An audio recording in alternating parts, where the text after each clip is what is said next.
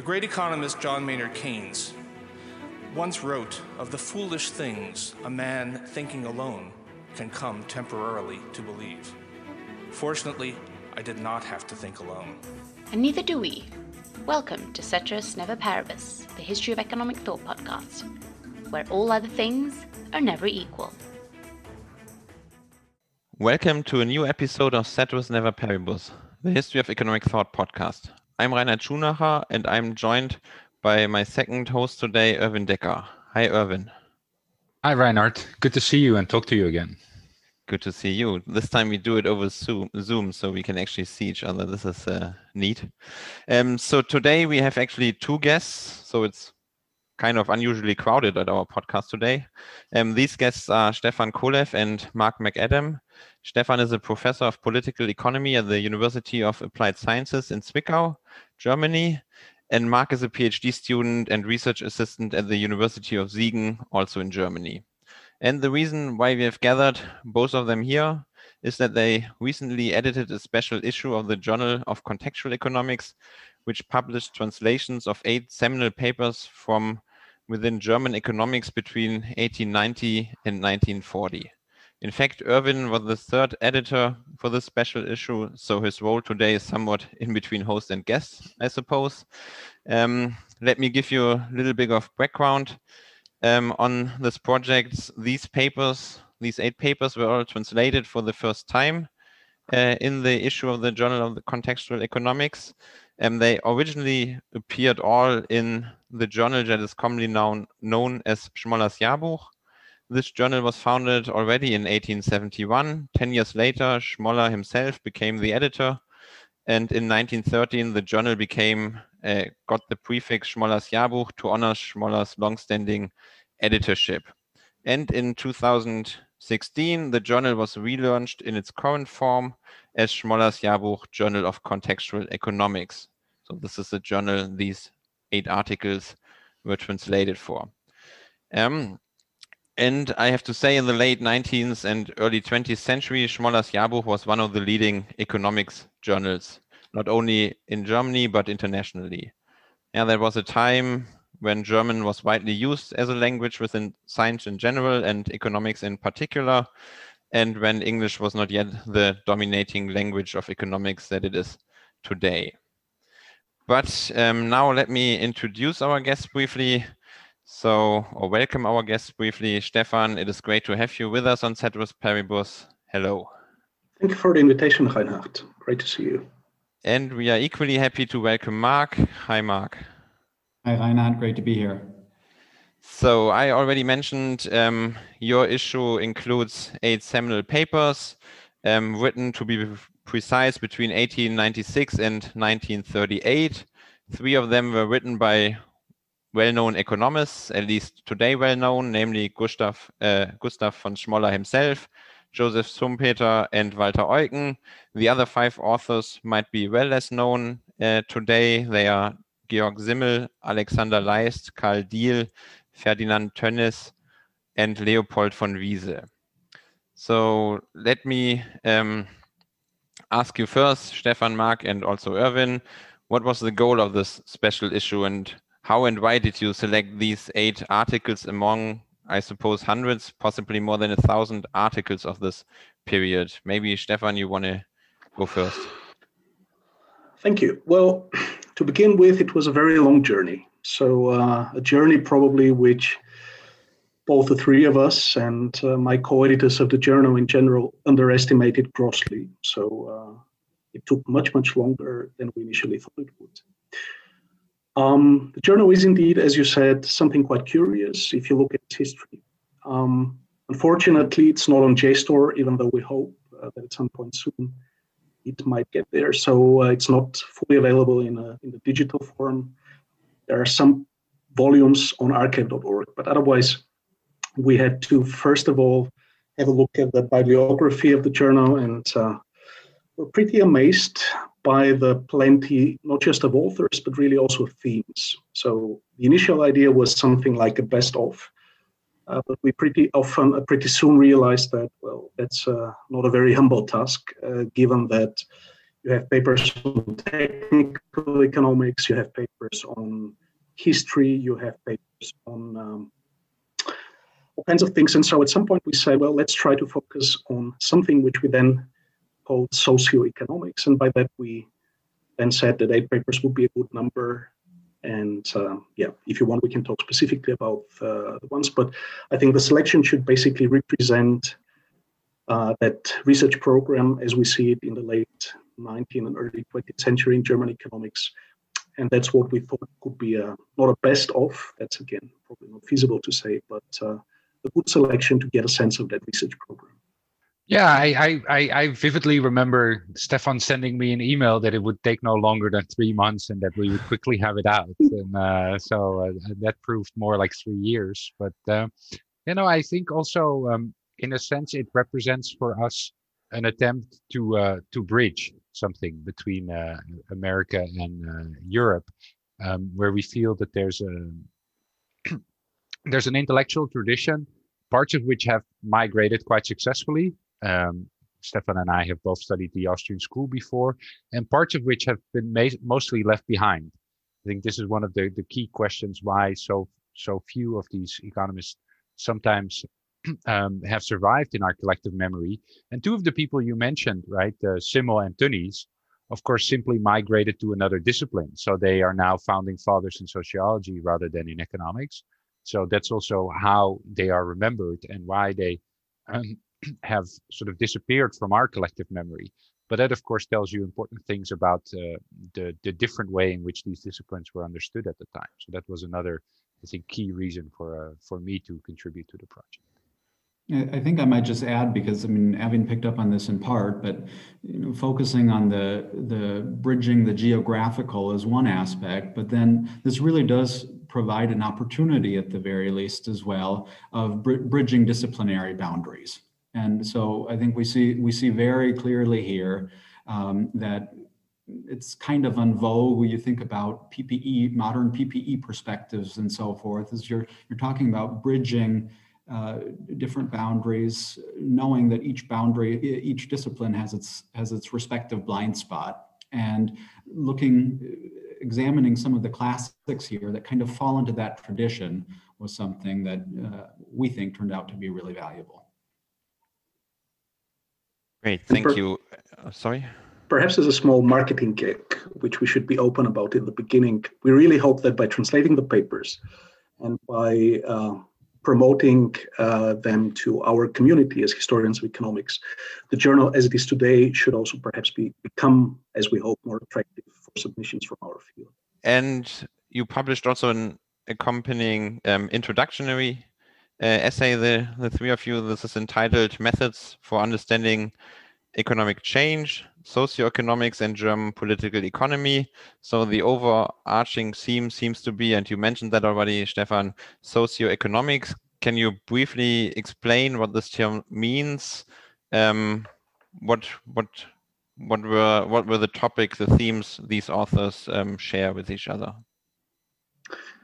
So it's one of the many sometimes curious names of economics in Germany at the time. We mention probably all of them, but we're not even quite sure. So it can be Nationalökonomie, it can be Volkswirtschaftslehre, it can be Sozialökonomik, etc. What we found important to underscore in the topic and in the title already is really that the German society, which most of those authors are living in, is actually going through a fundamental transition compared to today's globalization or the transition processes in many countries. So as we see it, socioeconomics, with that perspective on the economy, as an order within society which is emerging but is not quite there, unlike perhaps in England at a time where the economy was already present in the sense that it could be theorized like it was in Ricardian economics. So those were societies, and those were societies where the economy was taking shape as a differentiated order within society, but which still could not be treated, and as we see, perhaps should also not be treated today as something isolated, but something which is interdependent to law, to the order of the state, to the order of science, to the order of religion. So I think that is probably if we should call one thing essential, it's probably the essential characteristic. So having societies in transition and theorizing their specific economic order in its emergence, that's, I think, might be the best way to capture it.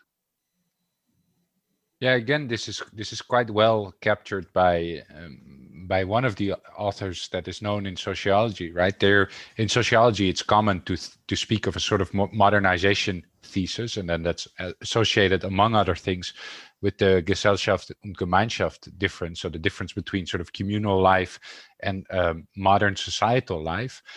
And I think what Stefan here highlights is that the economy might have underwent a similar transformation in which it was basically embedded in very regional social structures and part of community life, and then it emerged out of that. And it did so in Germany quite abruptly and quite violently in some senses, because the country was late to modernize. So the way in which these processes were interlinked was very crucial, I think, for the way that economists or social scientists of the time analyzed the situation. And perhaps the fact that this was much smoother in England, or perhaps the fact that it had already been completed in the 19th century, makes for a quite different type of analysis. And then, yeah, we of course have termed it methods for analyzing economic change, right? So then the question is, when is this embeddedness or the relation between society and economics most visible, and when do we need these tools most? And our suggestion is that you need them much more in periods of very serious transformations that are going on in society. One might currently think about digitization, right, which has consequences for where people work, how people work. It has consequences for relationships within the family. It has consequences for the connection between regional and global. And so these type of transformations, I think, are also underway in the second half of the 19th century in Germany. And a lot of these social scientists are reflecting on that and trying to make sense of these major changes. And perhaps the East European in me would like to add that this was not a German exceptionality, right? So this was not a Sonderweg of Germany catching up. It was basically everybody catching up outside of England or perhaps France. So, and that's probably part of the success story of the historical school in Eastern Europe, in Southern Europe, in Japan, in the US, which were all, as Erwin said, late comers in terms of industrialization and in terms of this differentiation within society. So it happened in Germany, but again, it was met with lots of sympathy and with lots of reception in all of those regions which I just mentioned. And most of these authors that you translated, or all of them, can be seen as being part or at least highly influenced by the so-called German historical school. And this school nowadays is presented in a very simplified, possibly misleading way, most best known for the Methodenstreit between Schmoller and Menger. And it is usually argued that the historical school was all about empirical investigations, empirics without theory. And this is an accusation, both as you write in the introductory essay, both by Austrian economists as well as neoclassical economists. Also, there are barely any historical school economists, or none left, so they can't really defend themselves. But what you're showing here is also that the German historical school was much more complex. It is also not true that there was no theory. They had a strong theoretical program, but also there was a lot of disagreement within. It was not a unified school. There were different strands in the school, right? So this is also kind of what you're doing to set the record straight on the historical school, if I understand you correctly, right? Maybe you want to say something about the historical school more general. Well, of course, it's even contested whether such a thing existed. And I think it's not absurd to ask the question. Of course, if we say that it started somewhere in the 1840s or 50s and extended until the 1940s or 50s, as some people have claimed, including ordoliberalism as the youngest historical school, that's quite a long period, right? So you need really lots and lots of continuity, not just in terms of substance, but also in terms of structural and social cohesion to claim that such a thing existed. I do find the term interesting. I do find the term operational in some senses, but we should be skeptical certainly about such a long period, and those divisions which exist between older, younger, and youngest may also be contested, but perhaps help to get some heterogeneity, at least period-wise, because of the generations and because, of course, the professionalization of economics, which, of course, in the 1840s was uncomparable, let's say, to the 1920s. So the term helps, but it can also disguise quite a few ambiguities which are within that big 100 years so-called school. If I can add to that, right, the first thing that's remarkable is that none of these papers is empirical. Now, that might be, of course, our fault in the sense that we didn't select for any empirical papers, and you might say that to a certain extent empirical papers might age a little bit less well or might be of less interest to read 150 years later. So I think that played into it, but I do think that all of these papers are very, very serious theorizing, but the theorizing in an important sense, I think, struggles with this problem that society is changing so much that they're unclear whether the forms are stable enough to measure something over time. And so they're all the time worrying, and I think this is really true for all the authors, to what extent the forms are sufficiently stable in order to generalize about these forms and in order to operationalize them and ultimately measure their characteristics. And yeah, you see this theme coming up in trying to define capitalism. You see them trying to define the economy in different ways. But it also even shows for them in the sense of the future. So they are very uncertain about what the future will look like. So in that sense, there's also instability and uncertainty forward looking. So they're not quite sure what form the future will have. And if you're qualitatively uncertain about what form the future will have, then studying current trends might not make as much sense as it would when you think, well, we're now liberal democratic capitalist societies. We want to study the growth rate because we're going to have growth of the same time for another 10, 20 years. That makes sense. And that's very much up for debate. So they think that the form is qualitatively changing throughout the period and will continue to do so in the periods going forward. So if there's anything historical about it, it's this crucial question that how permanent are economic forms and how much do they change over time? So what is the essence of capitalism, and are there internal changes in this concept of capitalism, and are we going to have capitalism in 20 years, and did we have it 50 years before or 100 years before? And if we say so, what does it mean to say that? Now, of course, these are crucial theoretical questions, right? They're anything but empirical. In fact, the empirical would only follow if you are somewhat successful in defining the form, because then you could try to measure the characteristics of the form. And in some sense, you see many of the authors struggling with even finding the form. It's well expressed in the title of Smoller's article that we selected, right? Changing Theories and Fixed Truths in economics. I think if I might just add at that point, the article that Avin just mentioned, it's very difficult to, when one actually reads this, to come away saying, there's no theory in the so-called historical school. I mean, it's one of those things where you think the kind of the accusations that have been leveled against this stream of thought, they're kind of belied by some of the stuff that just simply hasn't been published yet. I think that was one of the motivations here for making this available too, is that it does provide kind of a more fuller picture to the English-speaking audience as well. That's one point.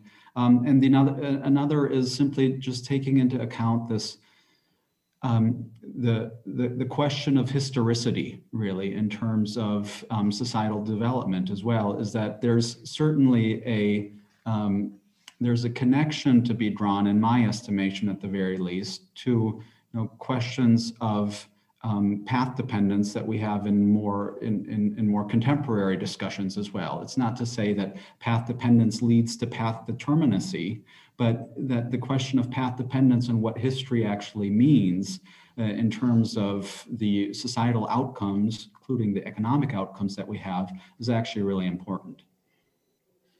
Yeah, this also crucially shapes the reception of the English classical political economists in Germany, right? Because they're all the time worried whether the English theories are applicable.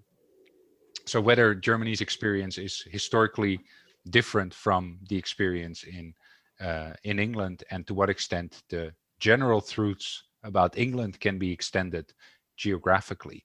And that's crucially a historical question.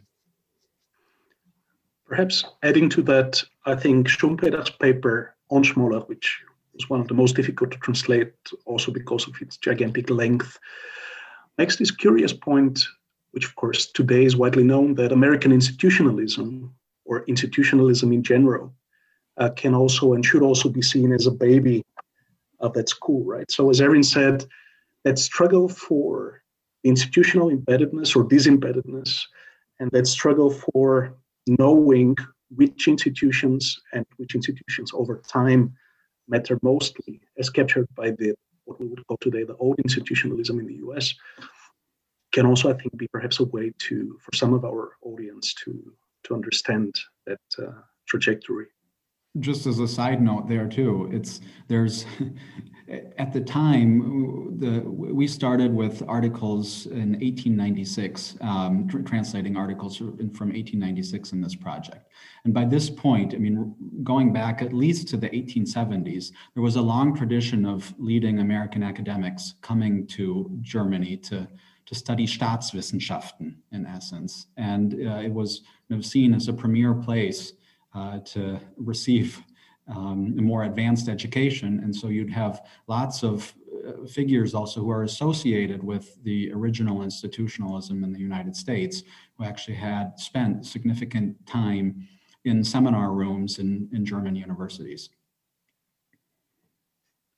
And the American Economic Association basically becoming a copy of Schmoller's Verein für Sozialpolitik, as the founders of the AEA officially say in the founding documents. Great. Then maybe you translated these works. I guess you clearly see some value, maybe not only historically in it. Are there any lessons that are still be applicable from these works for today? Some interesting themes or trains of thought that have been lost and maybe should be revived? I mean, you already alluded to it, I think, also Erwin early on. But do you think the relevance for today, could economists today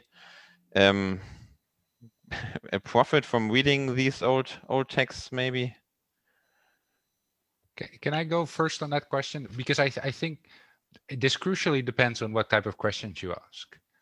So yes, if you think that Robinson and Acemoglu ask key questions in economics. Yes, if you think that PPE as politics, philosophy, and economics is a path forward in economics. But what crucially this period demonstrates is that the type of questions being pursued were different from the type of questions that we're pursuing today. So they were really questions about trying to make sense of, well, the course of history. I realize now that this word history can be interpreted in a number of ways that give a different meaning to the historical school than it traditionally receives, right? But it asks these questions that are relevant for a 50 to 100 year time span, rather than relatively mundane questions. And that has a little bit to do with the selection, because I think that is where Stefan, Mark, and I really did make the selection more for this type of article. Like Mark was saying, this was also the time in which Staatswissenschaften was important, and those were also part of that were more mundane questions about how to solve what was known as the social question at the time. So they were more direct policy questions. And I think the set of readings that we have selected here do really speak to sort of socioeconomic change in a 50 to 100 year time span. And so if it's that type of questions, as well as the sort of macro importance of institutions in the economy, then yes, there's lots of gems in this material.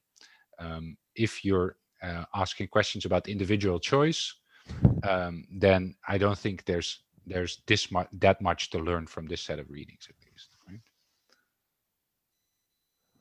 I would like to add something regarding the topicality.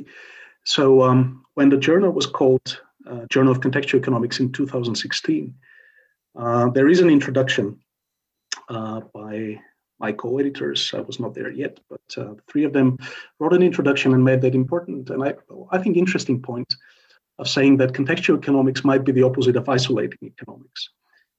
And the difference would be, historically speaking, that we have periods of time where the configurations within society are sort of stable, and we have periods of time in history when those configurations are more shaky and more fuzzy.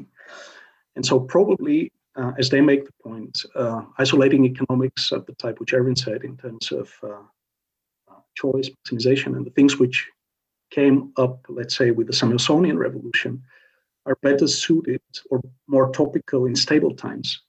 Whereas those contextual issues which we are discussing now about the late 19th century are more topical in times when of societal transformation, like, for example, Eastern Europe, the Bulgaria I grew up in the 1990s, can learn a lot from those papers, or the Arab Revolution and what happened in the Middle East and Northern Africa.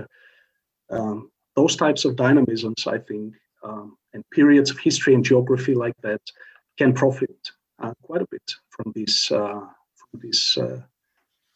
theorizing of society and economy the way those people do it. Can I ask what? Perhaps maybe just to put a brief, just to add one small thing to what Stefan just said. And in essence, what you're describing, Stefan, too, is that these are processes of transformation. I think that's really that's one of the key things to kind of put out there, is that when society tends to be in a state of flux, things are all things are not equal, as the name of this podcast is such that coming out of a system in which the Soviet Union is no longer there means that there is a political transformation occurring where institutions suddenly become very important in the academy as well. And we have these time periods where we encounter significant political transformation, and this is one of the things that certainly was a significant influence for many of the authors that we translated in this project as well. Yeah, it makes you also think of what sort of economics you need at various points in time, right? That the 1990s were, of course, a period of sort of universalism in the West, also as a sort of triumphant sense that their truths were indeed universal truths. And so they started spreading them precisely at a moment when other parts of the world were going through major transformation periods. So they needed these sort of theories that were much more attuned to major social change rather than social stability. But, Can I ask what the biggest surprise was to you guys in the translation? Because I know that I mostly did proofreading than translating. So you must have spent even more time with the particular author. But what was the biggest surprise, the eye opener? Well, the biggest surprise was how laborious it was. I think that's laborious puts a negative tone to it, but this is moving away from content for a moment, taking your question into a little bit of a different direction, but I never would have assumed that it would have been so time consuming and encompassing in a way as it turned out to be. Well, adding to that, we should add that two of the papers were not translating by us, right? So, but by Karen Horn and Hazel James. But we had to go. let's start with the German characters to begin with, right? So scanning the stuff, transforming the old German characters into normal characters of today might be looked at as a trivial 2 clicks type of job, but it was far from that. I mean, my research assistants had quite a horrible time doing that. And then we had tons of versions of the 6 papers which we had to translate.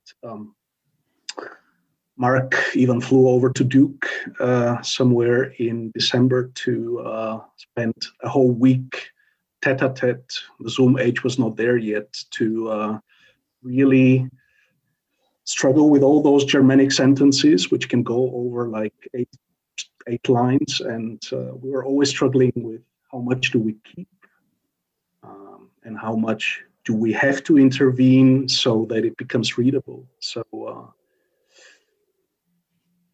I mean, to some extent, we are all fluent in German, but 19th century German also turned out to be quite specific. And Zimmel's 19th century German turned out to be even more specific. So those prizes added up to something which, I mean, it's a sizable book, right? So it's like 180 pages or so, but would have been easier to write the 180 pages as opposed to translate them.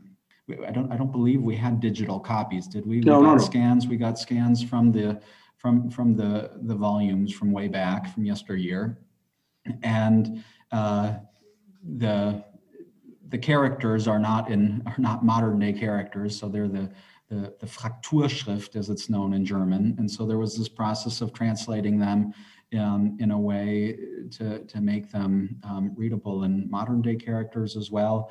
And the step that we attempted with all of the papers, it worked with some, it didn't work with others, is that we actually submitted them to a language translation software, and we ran them through the language translation software just to kind of see where we were at and whether this would at all be useful in any way. And in some instances, things kind of worked. In other instances, things didn't work at all.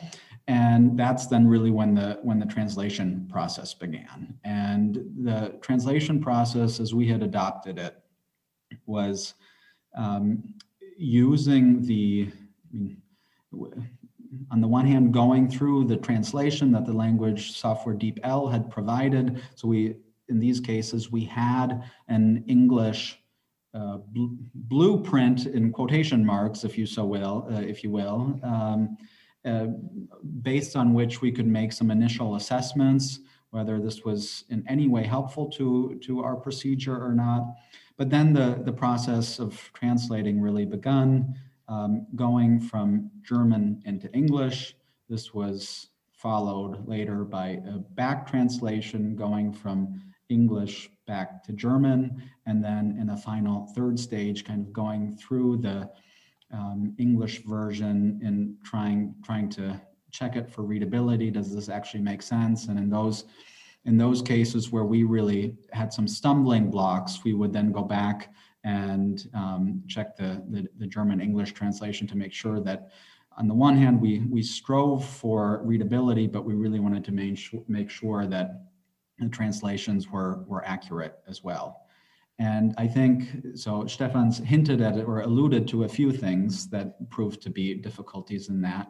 But I remember arguing with you in certain ways about certain words. You know, there would be single words, and it's kind of like, well, what if we use this word in English? And then, well, that evokes this sentiment, but he doesn't really want to evoke that sentiment. And so, you know, that, well, I don't really want to use that word because that's not really fitting either, and it's too much of the connotation that it has in modern language doesn't really apply to what is trying to be communicated in this step here. And so I think for me that this was the most surprising thing to me, to get back to your initial question, Avin, is that it was a very intense process of trying to figure out the little things too, and really trying to understand, okay, well, you know, going back to word choice, going down to, okay, well, are we going to try to maintain the style the writing to a certain degree, which we did, or which we attempted at the very least. And what does that actually mean for the translations that we're using now? And so it may not seem like that because there's a finished product right now, but there really was just a lot of deliberation about many of the really, really small decisions in that process. Perhaps a brief addition. So the most controversial things where we spent the most time of arguing and were struggling and doubting and being skeptical, we decided to use annotations. So each paper has a set of annotations where we reproduce the German original in the endnotes to the paper. And also from the beginning, it was clear, and the publisher helped us with that, that we published also the German originals on the website. So everybody can check whether we did a decent job by, again, either looking at the endnotes to the paper and or by checking the German original, which is a PDF freely available on the website. And now to the content. What was the most surprising thing? What did you learn that you didn't, that opened your eyes to something that you weren't aware of before, of this period or these set of authors? Well, I have to say that it sort of came parallel to our joint research project with Erwin, which was already ongoing about the historical school. So my background is that I come from ordoliberalism, so I'm from that youngest historical school, and it felt like going back in time. I have to say that I was surprised to see many similarities to what I had been doing in my older project. So it indeed turns out to be true that the ordoliberals, but also, let's say, they were the Hayek generation. So even quite a few things in Hayek actually resonate extremely well with those texts. As we mentioned earlier, I think it helped me personally to debunk quite a bit of the myths about the historical school, which I had myself in my mind. The most helpful paper being Schumpeter's paper on Smollach, which of course has a specific history. It was written by Schumpeter when he got to Bonn, and so might be discounted for some perhaps over laudatory tones to Smollach because it was sort of contracted by Adolf Spitthoff. But I think that was an extremely interesting paper to just realize how simplistic many of the current myths about German political economy actually are, and how easy it is to debunk them if you have a look at such a paper. Yeah, the paper on Eucken, right, which is most clearly the ordoliberal paper, actually defends the historical school against some of the historicists, right? So that's, I think, one thing that from a distance you certainly wouldn't expect, because you think, okay, right, we know the Austrian work, we even know Popper and his emphasis on overcoming historicism, and so but Eucken doesn't say, well, he does say we have to overcome historicism, but then the excesses of historicism, the sort of extreme versions of historicism, and actually go back to the older historical awareness that had a sense of progress or a sense of direction, I think, versus the more relativistic versions of it. But so you see that that's an internal debate. Therefore, I also think that the term school, in some sense, to me, doesn't work, because there were communists in this school, well, socialists at the very least, perhaps not communists, but there were socialists in this school. There were social democrats in this school, in modern parlance. There were liberal socialists in this school, and there were liberals in this school. So it was much more a framework for thinking of this period of time, right? In the same sense that perhaps in neoclassical economics, you have all these different political flavors, but it's such a broad house overall that everybody can fit in. And so it's a framework for thinking, and also a framework for debate, right? It's the shared sense that they have, but within it you have lots of internal disputes, and so you don't have any type of set of principles that you have to adhere to before you enter it, unless you zoom out very, very much, in a sense. Also somewhat biased based on some of the secondary literature that's out there. I was, I think, probably just most surprised to find Schmollach's paper, which we translated, is actually his inaugural lecture on becoming the chancellor of the University of Berlin in 1897, I believe. And it's one of those things where if you know, or if you read in the secondary literature that this is, this tends to be an atheoretical endeavor, an atheoretical enterprise, you read this and you kind of think to yourself, how in the world, could this be communicated in such a way in the secondary literature? And I think that's one of the things that I kind of came to terms with anew in this process. And I mean, incidentally, I've used this example actually in my teaching too, and trying to tell students how important it is to read primary texts as well, is to to a certain degree just challenge some of the received wisdoms that we've gotten that have been passed down in secondary literature. I mean, that text is fascinating because he presents it as a synthesis, right? So we remember it as an extreme version that perhaps might be something of an input to a synthesis between an empirical approach and a theoretical approach. And Smoller does quite the opposite, right? He says, well, okay, so there's policy and there's everyday concerns, and then there's science and what or the sort of too universalistic science that isn't quite applicable, but what we're searching for is a sort of synthesis between these two extremes. And that to me also it's a very good one. It's also, to me, it's also fascinating because it's one of these moments in which people feel that they have reached a synthesis, right? And I think there are interesting moments in which this happens in science, and you can identify a couple.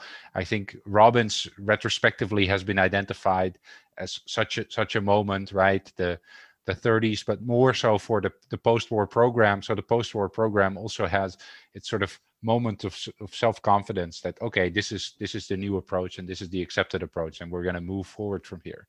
And Smoller also has that sort of tone over it, that it represents, okay, from now on we've integrated, we can leave the old disputes behind us, and we have now sufficient consensus to start building and being constructive.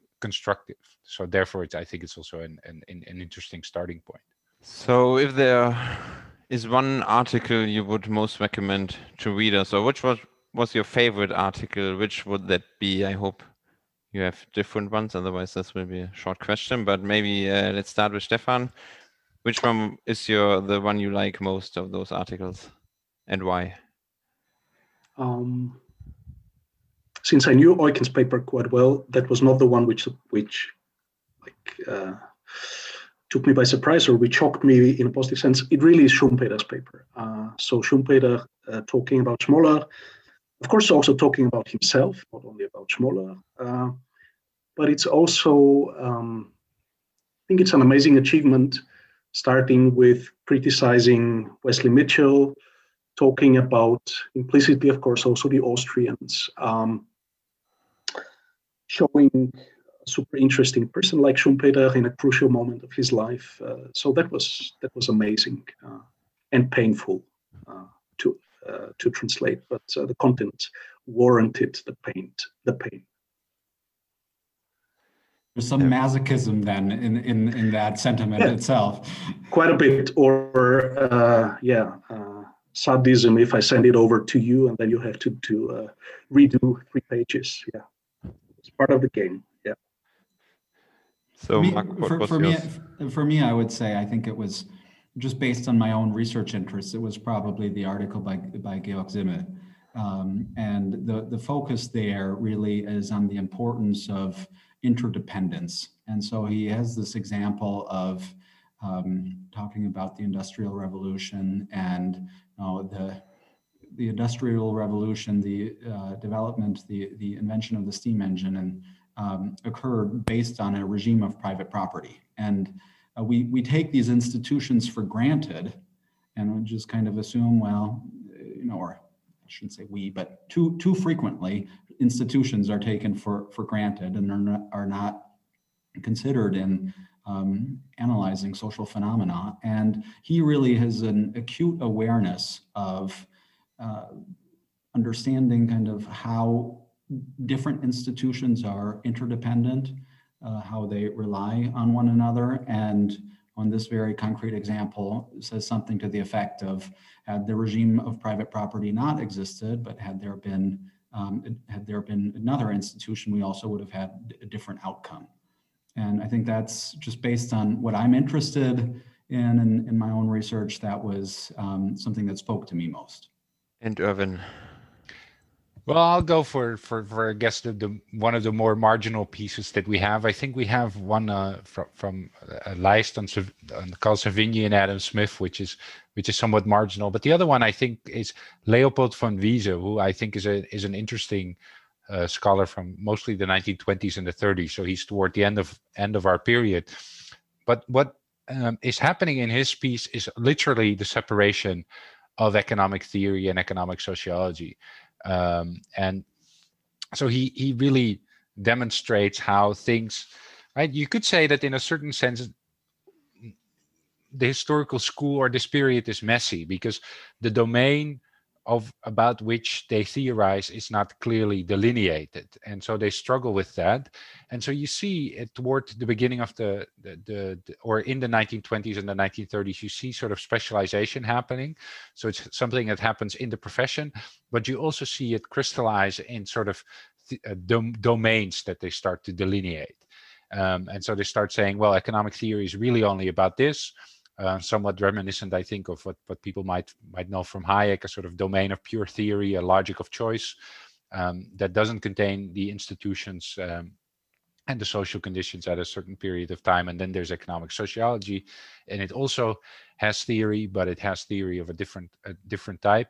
And so that, to me, I think, because it helps you so much to think about interdisciplinarity and disciplinary boundaries, and also the functionality of disciplinary boundaries, that to me that is most helpful in a sort of constructive sense in thinking also about what modern contextual economics might be and could be, and whether it requires a division of labor, and if it also requires integration, how that integration would take place. And I think that article really, I think in the same sense that Mark says that Simmel tells you something about how you do historical explanation, because it's basically an argument against monocausal or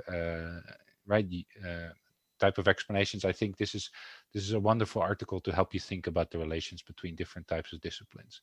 And also because I work currently often at the boundary between economic sociology, institutional economics, and economic theory, there's a sort of sense in which that speaks to me quite directly. Can I briefly add something about the Schumpeter pieces, just very briefly?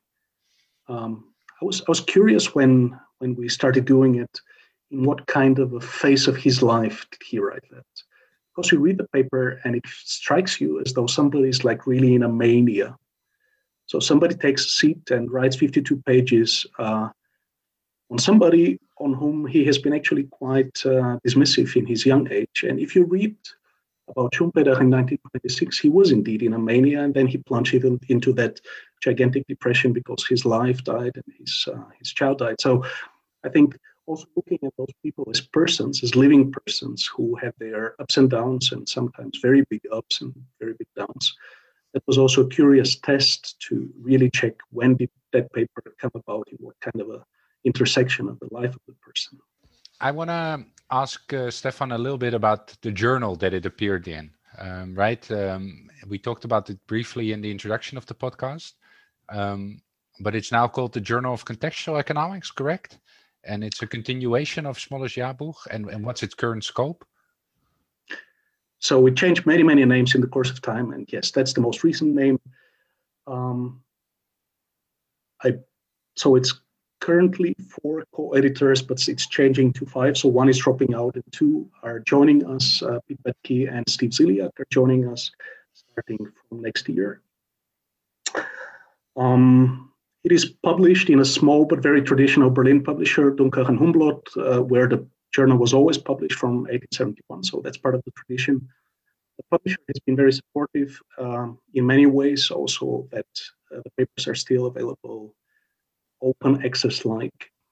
We co-editors of the journal try to promote the journal as a journal which is very much, which we hope can be attractive for people working in institutional economics, cultural economics, constitutional political economy on the one hand, and then, of course, people doing historical research that can be history economics, or more generally speaking, history of the social sciences.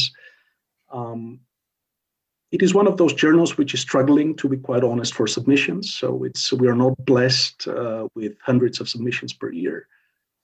And Mark is doing an amazing job as the managing editor. But I think, and that was certainly a part of the project, as we mentioned in the beginning, trying to internationalize the journal, trying to build bridges to both the Anglophone world and to disciplines outside the narrow boundaries of economics, might perhaps help us to make the journal an attractive outlet.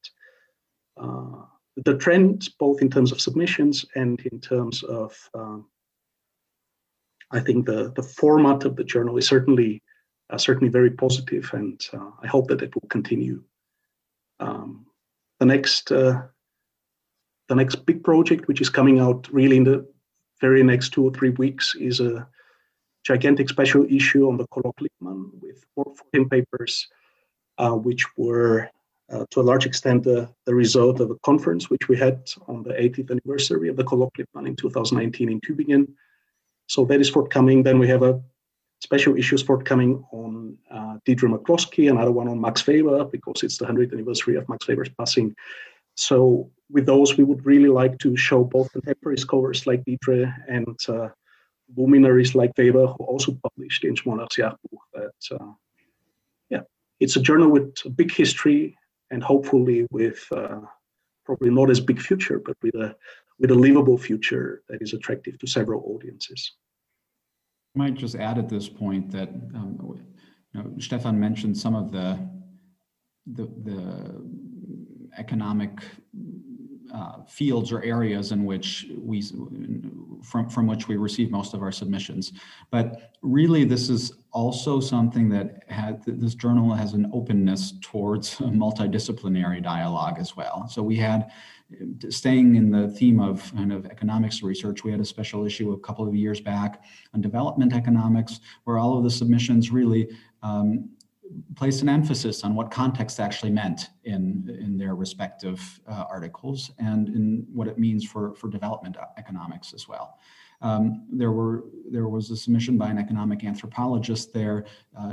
Avin, you've mentioned kind of the link to economic sociology as well. And so all of these fields, they certainly have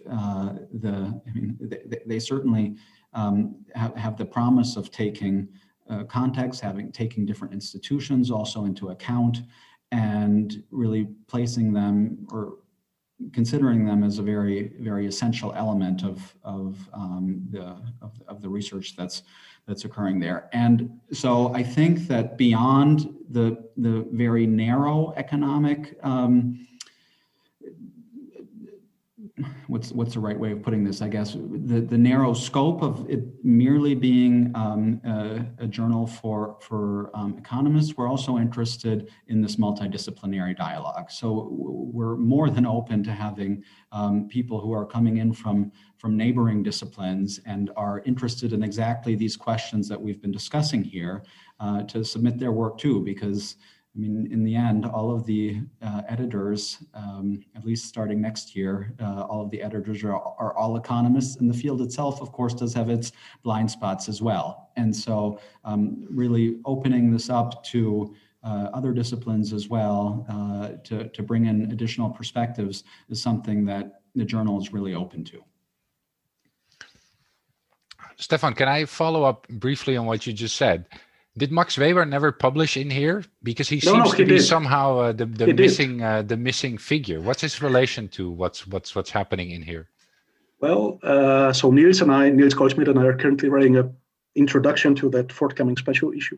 Now, Weber did publish that gigantic 3-part essay on Rorschach and Knies in Schmolach's Jahrbuch, and also some smaller pieces. But so Rorschach and Knies was contracted, roughly speaking, by Schmolach before Weber became the editor of his archive, of his Archiv für Wissenschaften und Sozialpolitik. And so from then onwards, Weber started publishing, roughly speaking, only in the Archiv. But we are lucky to have Roscher and Knies publishing Schmoller's Jahrbuch. They've, of course, been translated long ago, so it was not an option for us to translate. But I think that is pretty important. It's one of the earliest papers of Weber after his nervous breakdown. And we will highlight that in that introduction to the special issue that, yes, we are proud to have them in the history of the journal. But can you say something intellectually about, because I know that you're currently researching Max Weber, can you say something about how intellectually he relates to the set of papers that you've collected here? Well, I have to say I haven't thought directly about that, but my immediate thought would be that certainly Weber, there is no doubt about that. I mean, otherwise he wouldn't have called his encyclopedia project Outline of Socioeconomics. Certainly he became one of the most prominent figures which are associated with that project, the socioeconomics. It's contested whether it was his idea or the publisher's idea to call the encyclopedia that way. His relationship to Schmoller and to the historical school has many tensions, but interesting people have tensions between them, so that's not a bad thing. Schmoller was more generous to Weber than the other way, I would say. He was supportive to the young Weber. He was supportive to Weber after his problems. So I think the relationship between Weber on the one hand to the historical school, to the Austrians, but of course also to those non-economists as we would see them today, the burgeoning sociology, is well reflected in the set of papers which we have. So